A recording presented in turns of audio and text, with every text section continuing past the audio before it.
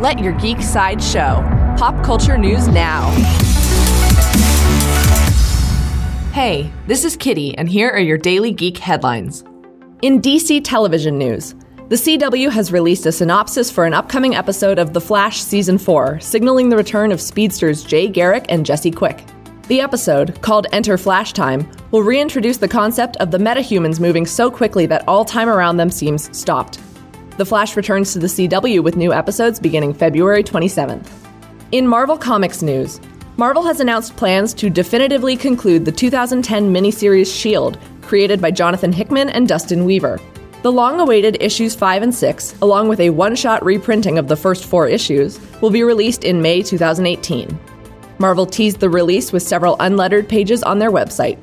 In upcoming television news, Kat Dennings has just been cast as one of the leads in ABC's upcoming comedy pilot based on the book How May We Hate You. This currently untitled workplace comedy follows 2 guest service associates at a high-end resort as they deal with obnoxious coworkers and clientele for 8 to 16 hours a day.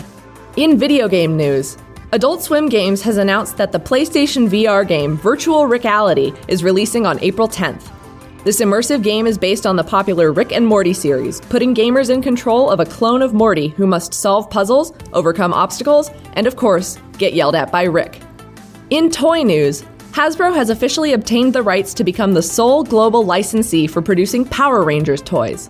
The news was announced just ahead of the weekend's New York Toy Fair, and a new Power Rangers logo was revealed. This deal will take effect by April 1st, 2019. Did you know you can now get our daily updates streamed for free on your favorite podcasting platform? Now there are even more ways to let your geek side show. This has been your Daily Geek Headlines Update.